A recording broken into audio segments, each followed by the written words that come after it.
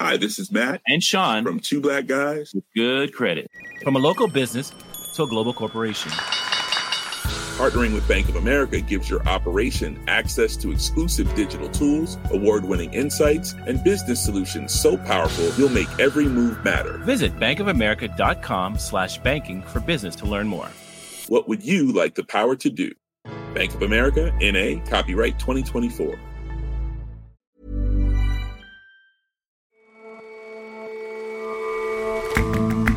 Hello and welcome to The Intelligence from The Economist. I'm your host, Ore Ogunbiyi. Every weekday, we provide a fresh perspective on the events shaping your world. An Orthodox church in Ukraine, which some believe has links to the Kremlin, is trying to prove that it doesn't. Security services remain unconvinced, and now the battle between church and state has come to a head. And a cricket league that only launched 15 years ago has grown to become one of the most lucrative sports leagues in the world. A new franchise model could take the tournament to even greater heights.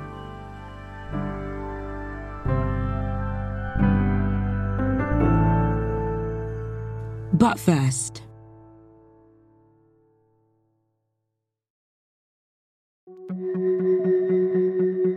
people are continuing to flee Khartoum, Sudan's capital, where violence has now entered its second week.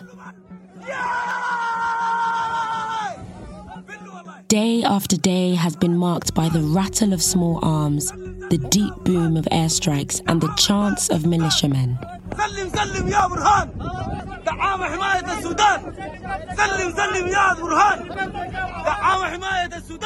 The fighting is the culmination of a bitter power struggle between two factions of the military leadership.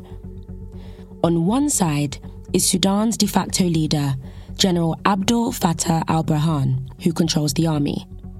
On the other is Mohamed Hamdan Dagalo, better known as Hamidti. He commands the paramilitary Rapid Support Forces, a faction that grew out of the notorious Janjaweed militia, which has been accused of genocidal acts in Darfur.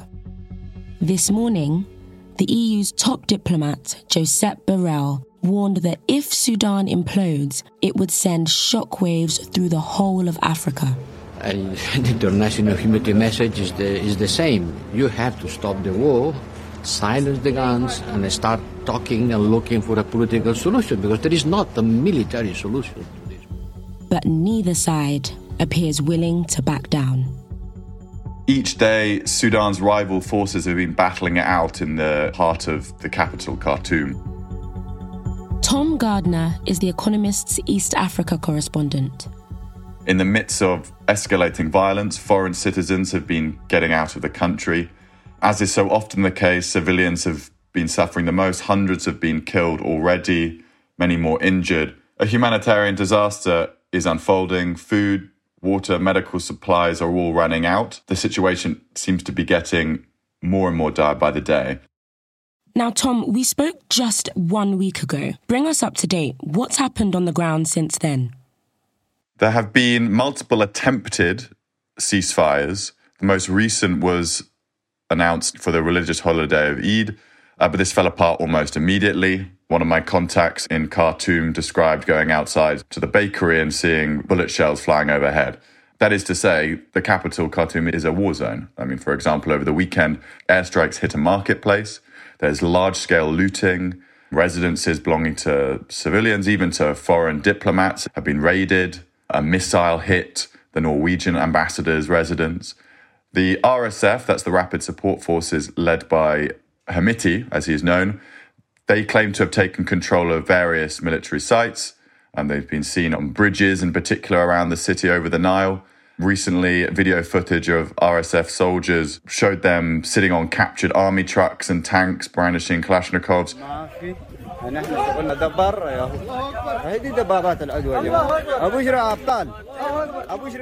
So the situation in Khartoum is completely chaotic, and the international community has been fleeing, as are many Sudanese themselves as well. And how is that exodus going? So on Saturday night, US Special Forces and Chinook helicopters swept in to evacuate about 70 American diplomats and government workers. Khartoum airport itself, that's bang in the middle of the capital, is completely out of action since day one of the fighting when it was hit by airstrikes, which really complicates matters.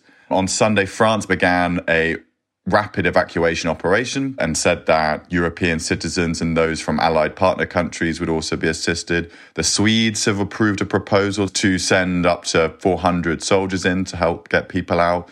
And the UK has sent in special forces units to get government workers and diplomats out. We have taken the decision to temporarily close the British Embassy in Khartoum, to evacuate the British diplomats and their dependents and relocate our diplomatic functions into a nearby diplomatic post. The safety and protection of British nationals in Sudan remains a priority for us. But British Foreign Minister James Cleverly has said that help for other UK nationals who remain in the country will be severely limited. He advised citizens to shelter in place and have their passports and travel documents to hand for an escape should the fighting relent. And so what are these non-diplomats going to do to get out? So some of them are heading to Port Sudan in the east on the Red Sea. That's about 500 miles away by road from Khartoum. That's where long convoys of UN vehicles and buses left Khartoum over the weekend. But the situation, even for foreign nationals leaving, is incredibly dangerous. A French convoy, for example, was reportedly attacked, leaving one wounded. Both sides of the war are claiming the other is responsible. A staff member at an Egyptian embassy was shot as well. And what about those without foreign help? What's the situation like for the ordinary Sudanese people in the capital? Well, the city, Khartoum, that's a capital of some 9 million people. It's one of the largest on the continent. It's growing emptier by the day. People are describing it as like a ghost town. Shops are closed. Food is very hard to get hold of now. Water is running out. Some parts of Khartoum have been without electricity for 4 days. People are having to draw water from wells. I mean, to make matters worse as well, it's becoming much harder for people to communicate too. My contacts on the ground there are no longer receiving my WhatsApp messages because since Sunday, there's been a near total internet outage in the capital. It's not really clear at the moment what's causing these interruptions, though in the past the military has ordered providers to block the internet, so that's possible. So for the people trying to get out, what are their options? The UN has said that about 20,000 people, mostly women and children, have fled Sudan to safety in Chad. That's across the border from Darfur in the far west of the country. For those in Khartoum, though, that's not very practical. So some are taking buses north to the city of Wadi Halfa near the Egyptian border, a 600-mile journey that takes 12 hours. But many of them want to leave but can't. Bus ticket prices are going up. Some might be too old or too infirm to make the journey.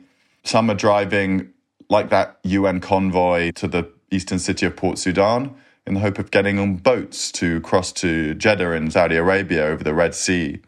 But all these journeys, as we said, are risky and unpredictable. I mean, until Friday, people had been escaping from Khartoum to Wad Madani, which is 120 miles south of Khartoum, but then an eruption of fighting between the two forces cut that route off completely. One of my contacts managed to make it there the day before, but after that, it would have been impossible.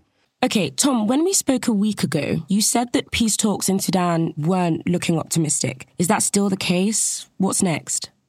Yes, I mean, countries like Turkey have offered to mediate, but these ceasefires which have been brokered have broken down almost immediately. Both sides seem more committed to fighting it out to the death. And the involvement of other countries in the region could also complicate matters further. I mean, General Burhan, the head of the army and the de facto president, he has the political support of neighbouring Egypt. He may have its military backing too. There have been reports that an Egyptian jet struck an RSF ammunition dump last week. By contrast, Mr. Dagalo Hemiti, as he's known, he's close to Khalifa Haftar, who's a Libyan warlord, as well as to Isaias Afwerki, the president of Eritrea, who has a long history of meddling in the affairs of his neighbours. Mr. Haftar has reportedly sent a shipment of arms to the RSF. So there is a risk that neighbouring countries pile in and complicate an already fiendishly complex domestic conflict. Tom, thanks for coming on the show. Thank you.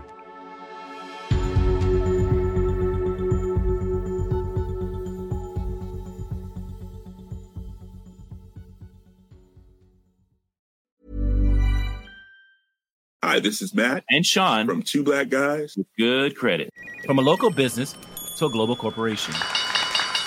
Partnering with Bank of America gives your operation access to exclusive digital tools, award-winning insights, and business solutions so powerful you'll make every move matter. Visit bankofamerica.com/banking for business to learn more.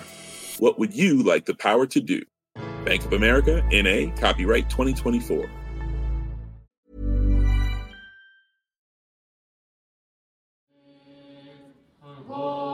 I went to the Pechersk Lavra, or monastery, which is a big monastery in the center of Kiev. Matt Steinglass is the Economist's Europe correspondent. It's been a center of the Orthodox Christian faith ever since this region became Christian in the 10th century AD. These days, Ukraine's security services say that the parish of the Ukrainian Orthodox Church, which runs this monastery, is spreading Russian propaganda. So on March 29th, the government ordered the monks in that monastery to leave. And since then, believers have been staging a daily prayer vigil at the gates of the monastery. The church has become a battleground in how Ukraine sees its own identity.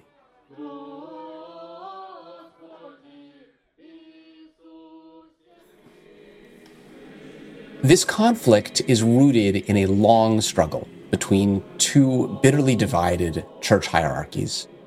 Their names are very similar to each other. It's the Ukrainian Orthodox Church and the Orthodox Church of Ukraine. The Ukrainian Orthodox Church is the Ukrainian branch of what used to be the Russian Orthodox Church, or what still is the Russian Orthodox Church. It's simply the Ukrainian branch of the Orthodox Church as it operated in this territory under the Russian Empire and the Soviet Union. After Ukraine split off from Russia in 1991, some churches inside Ukraine began to manifest their independence from that state. That conflict has grown sharper and sharper as the conflict between Russia and Ukraine has grown. I talked to several priests. One of them was Archimandrite Paul. Archimandrite is his ranking within the hierarchy of Orthodox priests. He used to be a racing car mechanic, but in 1993, he had a religious conversion experience. He left his wife, and he came to live in the monastery, which at the time was a wreck after decades of Soviet neglect. We have been living here for 35 years. It's our home. It isn't museum. If the government has its way, he and his fellow monks will have to leave the monastery in short order. Paul and the rest of the monks and priests who run the Pechersk Lavra now belong to the Ukrainian Orthodox Church, which the Ukrainian government sees as being associated with Moscow. Last November, a video surfaced of a prayer service inside the monastery at which the faithful were being asked to pray briefly for Russia. There are also suspicions about where the church is getting its money. A notorious priest named Pavel Lebed, who is widely known as Pasha Mercedes because he is fond of Louis Vuitton scarves and expensive cars, has been placed under house arrest. Ukraine's culture minister, Alexander Tkachenko, says the government has every right to evict the monks because the monastery belongs to the government. Priests from the Ukrainian Orthodox Church would say that the Orthodox Church of Ukraine is not a real church. There are two places in future life, paradise and hell. Do you deserve to be with God or do you deserve not be with God? So you would consider them heathens? Yeah, it's 100%. But the real conflict between the two churches is political. Orthodox churches have in general always been more closely tied to the state than, for example, the Catholic Church or the Protestant Church. And the Russian Orthodox Church in particular has always been used as a propaganda organ since the days of the Tsars. That's especially true right now. Given the political importance of these churches, in 2018, Petro Poroshenko, who was the president of Ukraine at the time, started a process to get all the Orthodox churches in Ukraine, which were not subordinate to Moscow, to unify. And in 2019, Patriarch Bartholomew of Constantinople, who is the most senior cleric in the Orthodox world, recognized this new group as the Orthodox Church of Ukraine. And since then, these two churches have been competing with each other to win the loyalty of parishes and of Ukraine's believers. Ukrainian security services say that the Ukrainian Orthodox Church, the one that was formerly aligned with Moscow, is serving as a propaganda tool for the Kremlin. The evidence that they've produced for this so far is rather scattered. In the searches of the monastery, they turned up a lot of newspapers with pro-Russian headlines. That's not tremendously surprising from Russian newspapers at this point. And there are some cases where priests from the Ukrainian Orthodox Church clearly have been trying to sow division in Ukraine. There have been incidents where they have refused to bury Ukrainian servicemen, but that doesn't necessarily mean that the entire Ukrainian Orthodox Church is an arm of the FSB. It's a diffuse organization with thousands of priests and at least 1 million believers across Ukraine. Many of them are patriotic Ukrainians, and they feel that the attack on the church is an attack on their own loyalty. Nothing that's being done by the Ukrainian government compares to the religious repression that's being carried out by the Russian government. In the areas that it occupies in eastern Ukraine, Russia has forcibly converted churches to the Ukrainian Orthodox Church. It has killed or imprisoned clerics from other faiths, and independent observers see Russian persecution in those areas as part of a concerted campaign to wipe out Ukrainian identity, a form of cultural genocide.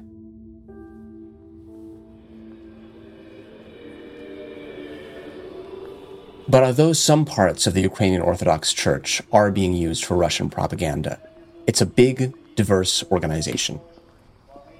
Darina is a Russian-speaking Ukrainian whom I met at Pechersk Lavra. She says the conflict over the Lavra is painful for her.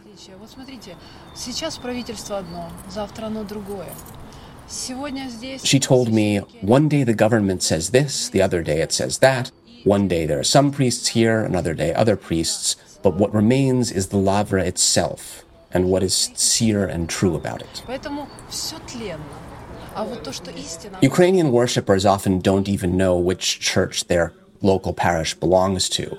Most of them are still affiliated with the Ukrainian Orthodox Church, that is the one that was formerly aligned with Moscow. But that's mostly just inertia. The believers are moving strongly in the other direction.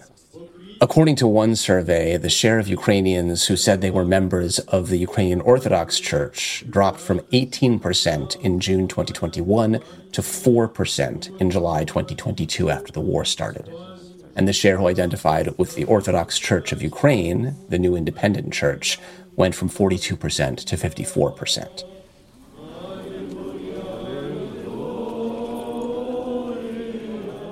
The government may have the law on its side in asking the monks to leave Pechersk Lavra, but it needs to be very careful not to damage the extraordinary level of religious freedom that has traditionally existed in Ukraine.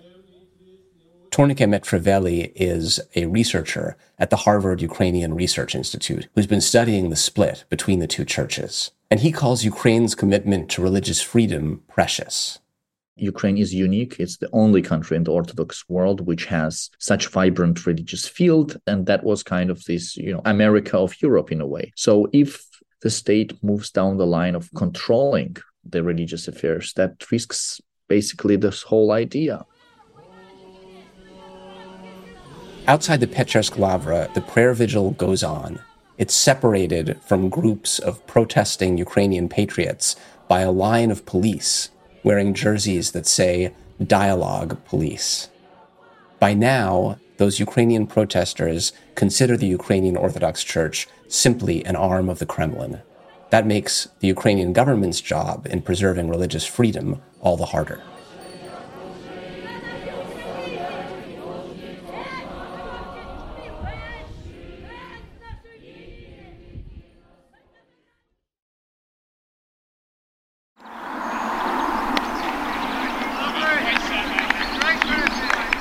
Cricket has long been known as a slow, quiet game. Matches have typically lasted between 1 and 5 days, making it a great watch for the casual retiree, but not ideal for sports fans and broadcasters who are after something a bit more exciting. No. Put a post stamp on that. Introducing the IPL. Established 15 years ago as a domestic short-format cricket contest, the Indian Premier League is now a prestigious, lucrative international tournament. Games in the IPL use the 2020 format, which means each team gets 120 balls to try and score as many runs as possible. It's quicker, more marketable, and awash with cash. And the owners of the league's teams are looking for new ways to replicate the success of the IPL abroad. The innovation was that the teams, which were created out of thin air, were sold to some of India's richest businessmen and women for an awful lot of money. Mike Jakeman writes about sport for The Economist. And that money was then used to attract some of the world's best players. And the players were willing to come because they were able to earn wages that were far in excess of what they could earn elsewhere. And it's still true to this day that many cricketers go to the IPL and earn more in the 8 weeks that the tournament lasts than they will in the rest of the year put together. And where does the IPL stack up in the world of global sports? So, by one measure, the IPL is now second only to the US NFL in terms of the amount of broadcast revenue that it receives for each match that it plays. It really has kind of gate-crashed the very top tier of sports leagues, which other ones would include the NFL, as I mentioned, the English Premier League, the NBA, perhaps. The IPL's issue is that the number of games in each tournament is quite small. So it takes place over 8 weeks. There are only 74 matches. If you compare that to the NFL, there are almost 300 games in a season. So the IPL is very lucrative, but it's also very short. And that is the issue where the owners of the IPL teams, who are very wealthy and keen to expand, are sort of hitting the buffers, if you like. So tell us a little bit more about these expansion plans. So the IPL would like to play a lot more matches, but the problem is that expanding the tournament from its April-May window creates big problems with other matches that are established in England, particularly with the England team playing its home summer. So rather than risk huge rows with national boards, what the IPL owners have decided to do is to buy up teams in other new 2020 tournaments that are played throughout the year. So what we've seen in 2023 already is the start of a mini IPL, if you like, in South Africa called the SA20. And when they were setting this league up, they put the new teams out to tender and the IPL owners bought all 6 of them. So what happened earlier this year in the SA 2020 is that all of these teams had lots of African players in, but the owners of the teams who received the broadcast revenue were all IPL owners. And that's very advantageous for them because it means they can send some of their players out to South Africa for extra experience. They can build the start of a kind of cricket family that knits lots of different teams together. Okay, so tell us how all these franchises feed back to the IPL. How does that all fit together? If you're an IPL owner, you have your core of players that you've bought in auctions, and there are similar auction setups for each of these leagues. You could conceivably buy the same players for more of these tournaments. You can be very strategic and sign young players who you want to perhaps test their mettle in a tournament. You can buy them for the South African team or the American team and give them effectively a trial in those competitions. And if they're a big success, then straight away you've established a relationship with a player who then may do very well for you on the bigger stage in the Indian Premier League. They're not official feeder leagues, and SA20, for example, might consider that a bit offensive. But there's no doubt that there's opportunity for brand building and then testing out different kind of tactics and strategies by having a presence in these smaller competitions. So you've spoken a bit about how the team's owners feel, but how does everyone else feel about the IPL's expansion plans? For the generation of cricket fans that have grown up with the IPL, more 2020 competitions, more familiar brands and teams playing in new places is undoubtedly exciting. It's more of something that they love. Where there is a potential conflict is between what we're calling franchise cricket and the established order of international cricket, because there is no way that the very best players are able to play the number of matches that they could. So, for example, England's best 2020 player is a batsman called Jos Buttler, and he plays in the IPL, and he would undoubtedly play in the South African tournament if his schedule permitted. But there is no way that he can also do that whilst also being England's 2020 captain. So there are going to be some really hard choices made over the next few years that are going to force some players to choose what route they want to go down. Mike, thanks for joining us. You're very welcome. Thank you.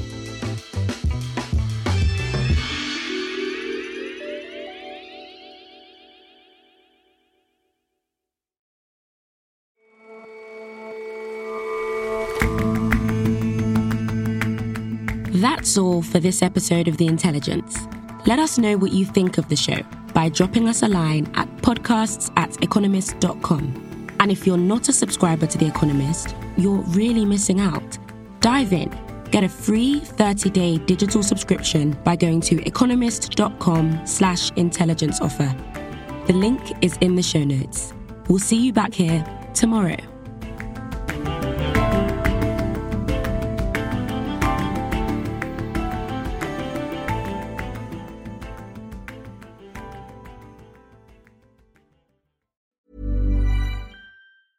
Hi, this is Matt and Sean from Two Black Guys with Good Credit. If you own or operate a business, whether it's a local operation or a global corporation,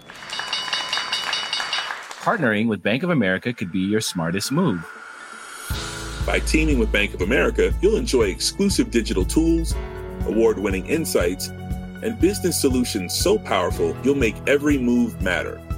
Position your business to capitalize on opportunity in a moment's notice. Visit bankofamerica.com/bankingforbusiness to learn more. What would you like the power to do? Bank of America, N.A., copyright 2024.